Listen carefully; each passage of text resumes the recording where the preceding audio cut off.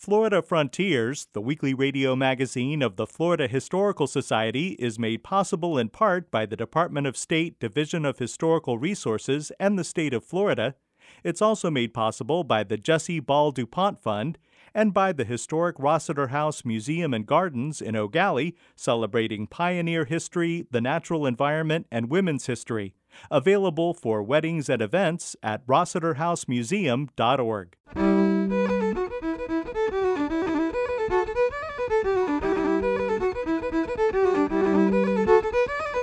This is Florida Frontiers, the weekly radio magazine of the Florida Historical Society, on the web at myfloridahistory.org.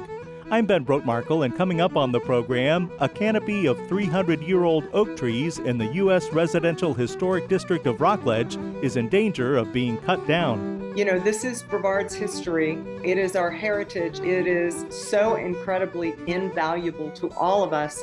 We'll discuss the Hastings Public Library, established in 1906. The history of the library might also be viewed as the history of the community. And we'll talk about Florida Game Warden Guy Bradley, killed in the line of duty in 1905. All that ahead on Florida Frontiers.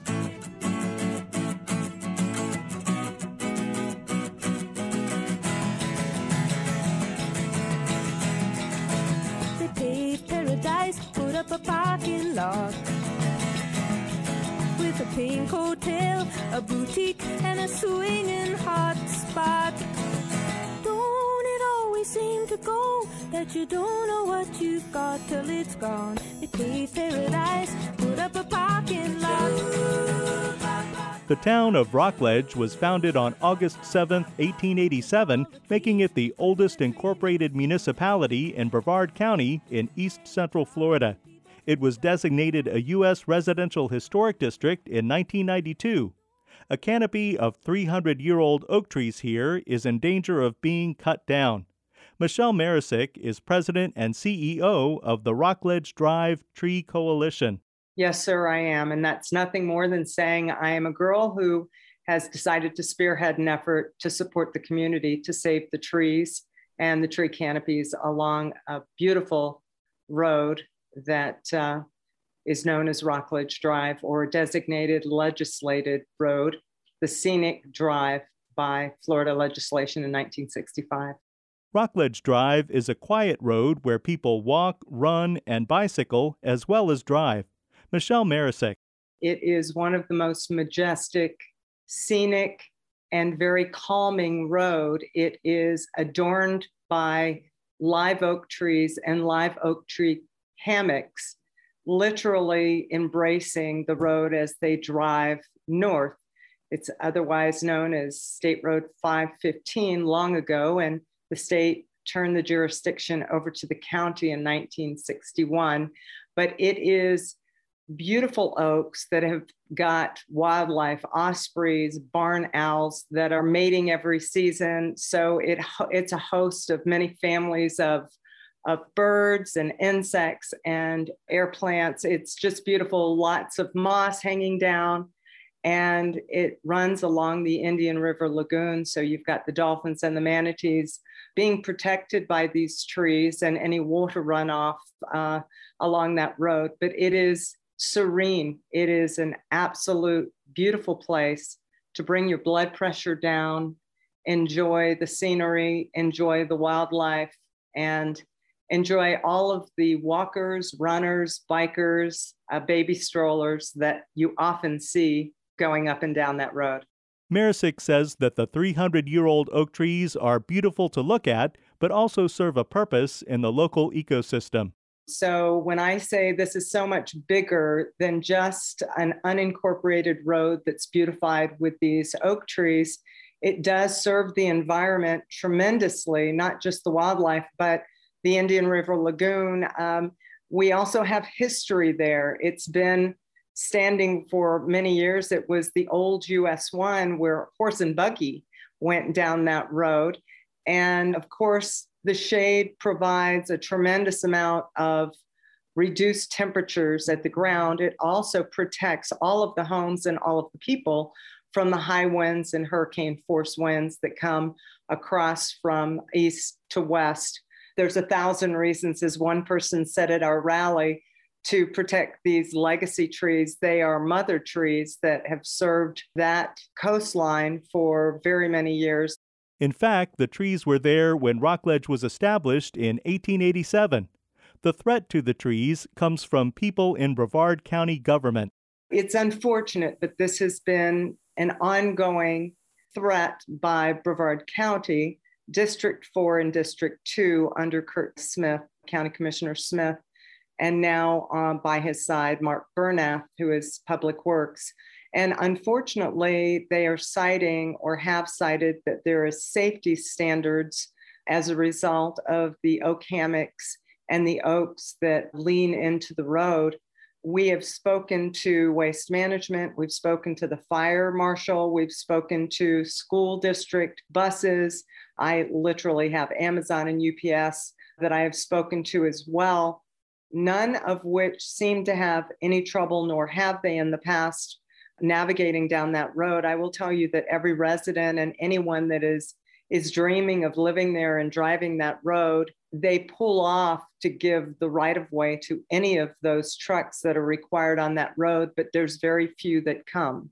The Rockledge Drive Tree Coalition is receiving widespread community support from both individuals and community organizations, including the Sierra Club and Trees for Brevard.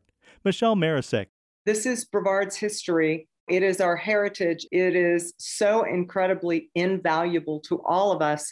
And one point that I've made, and I'll use this as an opportunity to share, we've got Space Coast Marathon. It's a big deal for those who run. And they run on that road, as do Space Coast triathletes, because of the shade that the oak trees provide and obviously the reduced temperatures. They represent 49 states and 27 countries and bring over $1 million revenue. From a tourism standpoint, that's a lot of money, but they have supported us tremendously with the petition they've signed. We have now close to 5,000 opposing this effort by the county. And I will say that on August 8th, we will have the Soul Sisters group and Space Coast Runners doing a run for the trees, which I am very encouraged by. So I'm looking forward to, yet again, the community coming together to try and support and surround us with the efforts to save these trees. Former Florida Governor and U.S. Senator Bob Graham is co-author with Chris Hand of the book America, the Owner's Manual, You Can Fight City Hall and Win. Michelle Marisick fulfills all of Senator Graham's requirements for successful community activism. I think there are three things that are necessary for citizens to be effective in the use of their rights and responsibilities. One, they've got to be passionate. Barbara Capertman was passionate about saving those Art Deco buildings on South Beach. Two, you've got to be skilled. Citizenship isn't intuitive. You're not born with an awareness of what it takes to be an effective citizen. It is a skill like playing a sport or a musical instrument. And then third, you have to be persistent. Barbara, it took her the better part of 5 years. In fact, she died before the full realization of what she had set out to accomplish was reality. So passion, skills, persistence, I think are the three keys, and America, the Owner's Manual, tries to take those and expand on what specifically you can do in order to master especially the skills of effective citizenship. Michelle Marisick says that efforts to reach a compromise with Brevard County over the fate of the trees have so far been resisted. They are talking about cutting the trees to the ground in some areas where they're close to the paved edge. To my knowledge, they only have pavement to pavement. The residents own the rights to the property underneath and on both sides. They're also claiming that it should be 14-foot clearance. So 2 points about that I do think need to be mentioned. One is we have tried to come together with the county. We hired a nationally recognized safety, road, and traffic engineer who did a tremendous job with a study and presentation he was prepared to present to the county. And naively, I notified County Commissioner Smith and took his CV up. I thought that the county would be very proud of us as a community coming together, donating funds to have this gentleman put something together that provided alternatives that were certainly within the boundaries of what an engineer and an arborist would look at as something we could compromise on. And unfortunately, County Commissioner Smith would not permit his presentation. So we did, on the record, present it to the county attorney, and we published it on social media so everybody could see. At least there's efforts to try and come to a compromise. Marisick explains where the effort to save the tree canopy on Rockledge Drive goes from here. What we are hopeful for is that County Commissioner Smith's attorney, the Brevard County attorney, will do as they promised last year, and that is to grant us the opportunity to come together. Rockledge Drive Tree Coalition, our representative, will also be present, and theirs, around a table and talk through what the options are. It seems quite simple when you talk to the city manager, Brenda, and you talk to Tom Price, the mayor of the city of Rockledge. Simply signage would be the best approach. And then alternating one way is another approach, similar to crossing a beautiful narrow bridge. Everybody takes turns, which is what we've done all along, or just leave it to the community to do the right thing. We've always been thoughtful of anyone bigger than us to give them the right of way so that they can navigate around the trees. But the hope is that in the coming weeks, we will have the meeting and we will be able to come to some mutually agreed to commitment by the county that is satisfactory to the residents and to the community. So that's where we go from here, I'm hopeful. If public comments before the Brevard County Commissioners is any indication, support for saving the historic oak trees is overwhelming. As the Rockledge Drive Tree Coalition, one person does not stand alone. I'm happy to spearhead this, but I could not have done this for 4 years in a row. We have literally protected these trees for the threat of the letter from the county for 4 years now, but it is the community that has come together. It is these beautiful people, along with children, who have stepped up to the county commissioner's pulpit and did a presentation on why the trees should be left alone. Michelle Marisick is president and CEO of the Rockledge Drive Tree Coalition. They paved paradise, put up a parking lot. They paved paradise, put up a parking lot. They paved paradise, put up a parking lot. This is Florida Frontiers, the weekly radio magazine of the Florida Historical Society. I'm Ben Brotmarkle. Visit us anytime online at myfloridahistory.org to find discounted books on Florida history and culture, watch our public television series Florida Frontiers, and much more. That's myfloridahistory.org.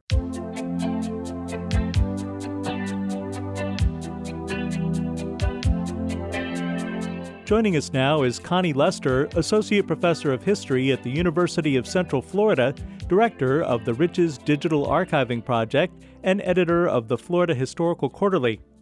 Connie, the teaching of history and the experience of history students has evolved significantly in recent decades. And one of the benefits of the technologically enhanced education of the 21st century is the ability to conduct meaningful scholarly research with students in a classroom setting. Access to primary source material in state and federal archives, and the ability to present the research outcomes digitally to broader audiences moves the classroom experience from the format of reading, lecture, testing, and paper writing to one in which students at every level can make contributions to scholarship. I am aware of a number of projects that span the range of historical research, and the Florida Historical Quarterly has published the scholarship from several student-centered projects. But my favorite came from the University of North Florida. The work was completed under the guidance of Nancy Levine, a professor in the Department of English. Students George V. Menton, Sandy A. Staton, Sharon Cleland, and Belinda Delzel conducted the research for an article on the Hastings, Florida branch library that was published in the fall 2009 issue of the FHQ. The study of a branch library in a community the authors describe as a wide place in the road might seem unworthy for serious scholarship. What could be learned that would advance our understanding of the role of libraries in public life? What indeed?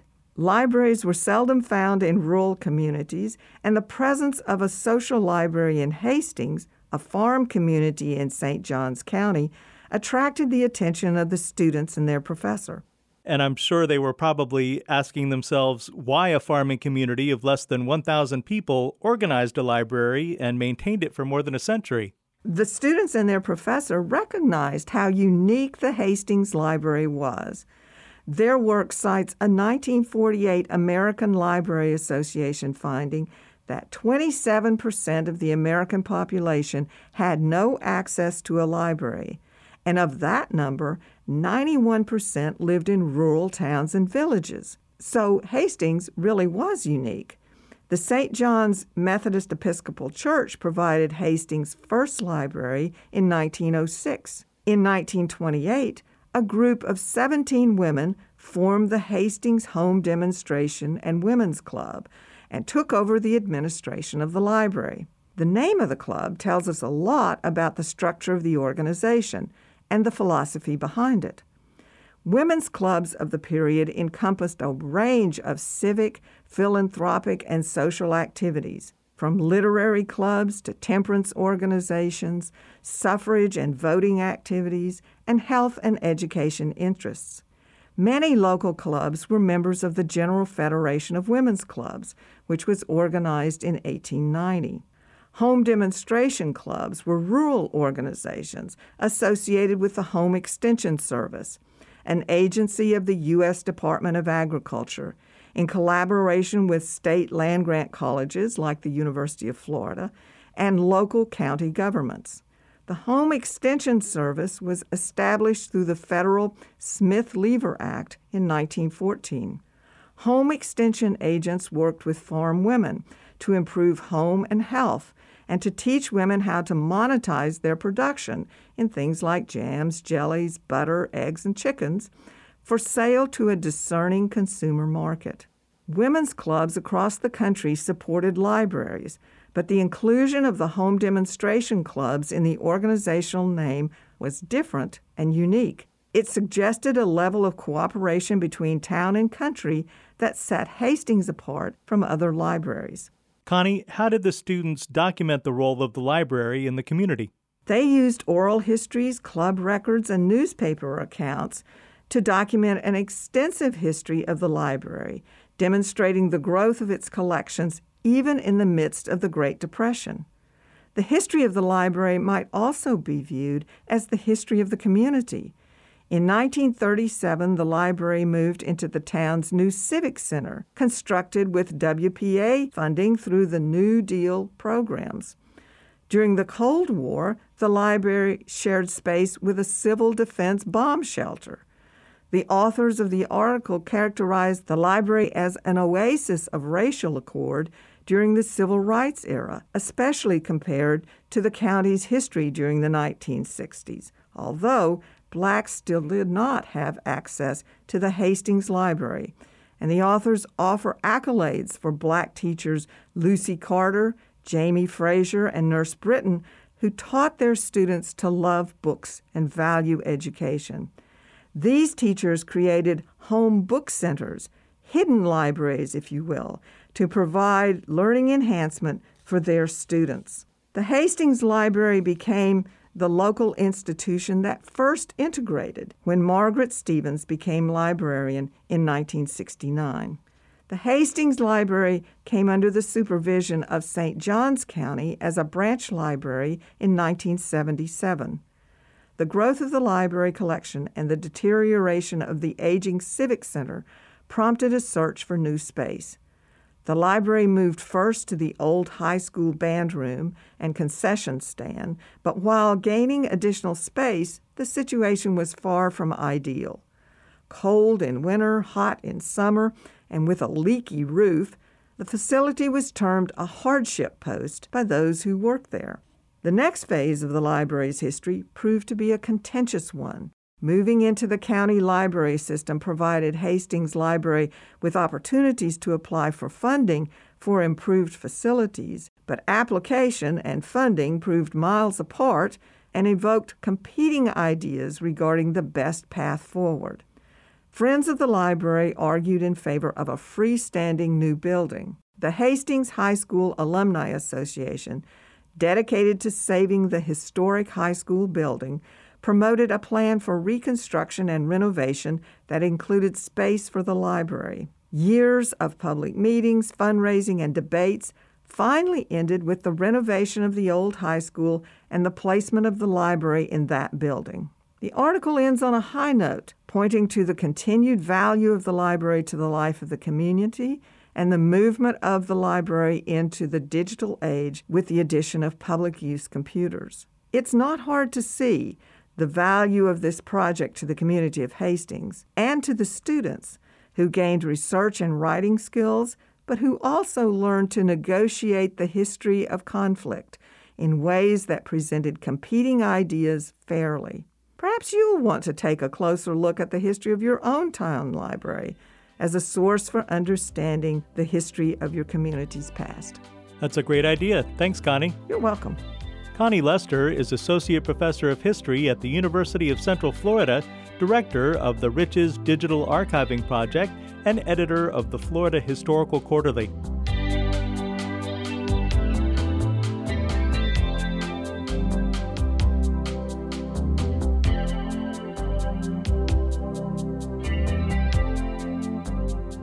This is Florida Frontiers. Florida Game Warden Guy Bradley was a martyr to the preservation of our natural environment. Holly Baker is Public History Coordinator for the Florida Historical Society and archivist at the Library of Florida History in Cocoa. On July 8, 1905, Guy Bradley became the first wildlife law enforcement agent killed in the line of duty while protecting Florida's wildlife. Ben DiBiase is a Floridian and a historian with the Cultural and Heritage Resources Management Company, Paleo West. He told me more about Guy Bradley. Guy Bradley was a game warden in the state of Florida, and he was one of the first actually to be a deputized sheriff's deputy working in South Florida mainly, enforcing newly enacted wildlife protection laws, specifically the Federal Lacey Act of 1900, and various state legislation that was protecting wildlife species that were in peril, specifically plume birds. This was a big issue in Florida, but throughout other areas of the U.S. Hunters were illegally coming into Florida, specifically the Everglades region, and they were killing these plume birds by the tens of thousands. Several species were almost extinct by the turn of the 20th century. So the state of Florida, in conjunction with the Audubon Society, set aside money to hire game wardens. And Guy Bradley was not a native Floridian. He was actually born in Chicago in 1870, came to Florida when he was just a young boy, about 6 years old. So he really grew up in Florida. They lived in Broward County, later in Miami, and then he settled down in very southern tip of the mainland of Florida in a small community called Flamingo. Now it's part of the Everglades National Park, but it was really a fishing community just on the absolute outskirts of civilization. Guy Bradley patrolled a huge area stretching from the 10,000 islands on Florida's west coast through the Everglades to Key West. He often faced danger while enforcing conservation laws. So when he became a deputized sheriff, this was really it was experimental. I mean, this was the first time that you had individuals who were sent out into these protected areas with the power to arrest people. And in this part of South Florida, it was very, very dangerous. The plume hunters that I'm talking about were dangerous people. These were well-armed people. They were living on the fringes of society. So you send one person out there without any backup to enforce these laws and to actually make arrests. It's a very, very dangerous proposition. It's dangerous work. You're almost set up for altercations to happen. In fact, Bradley had been shot at several times.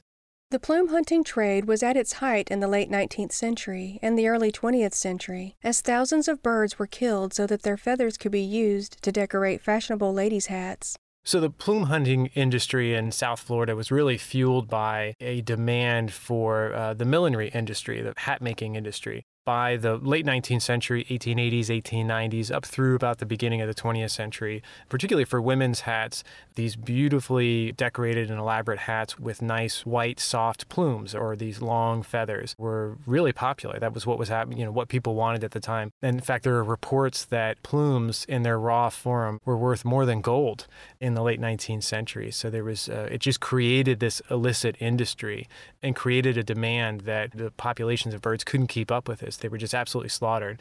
And these particular plumes, to get the softest plumes, you had to get them from the nesting birds. Now, these wading birds actually nest in mangroves, so in these low-lying mangroves, and they nest together in a big area called a rookery. They were easy targets because they were sitting on their nests and they wouldn't move. So people would come up and literally slaughter these birds, tens of thousands a day. On July 8, 1905, Guy Bradley gave his life while trying to protect an egret rookery in Florida Bay. Ben DiBiase.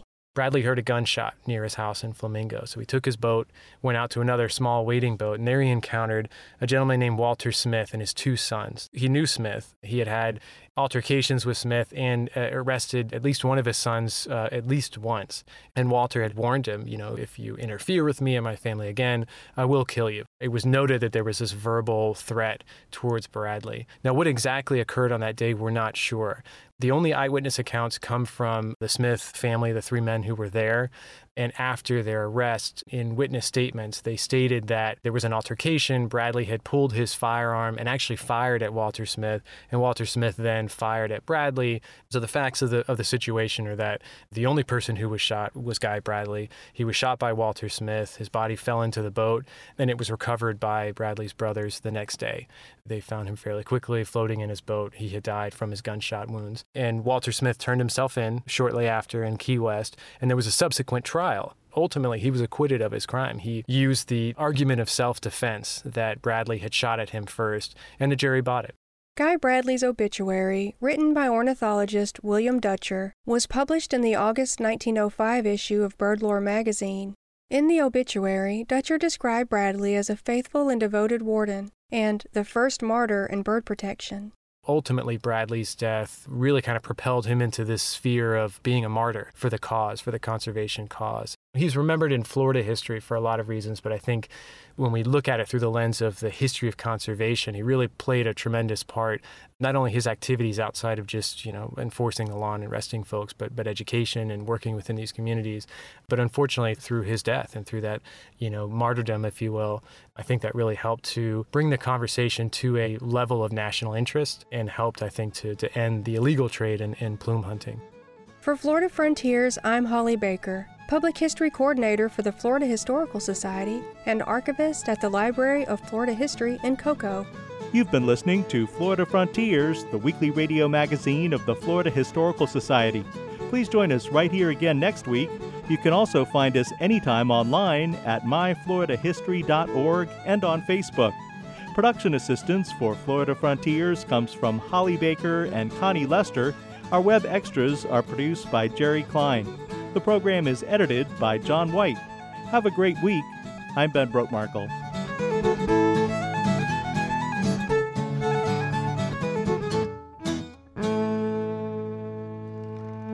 Florida Frontiers, the weekly radio magazine of the Florida Historical Society, is made possible in part by the Department of State Division of Historical Resources and the state of Florida.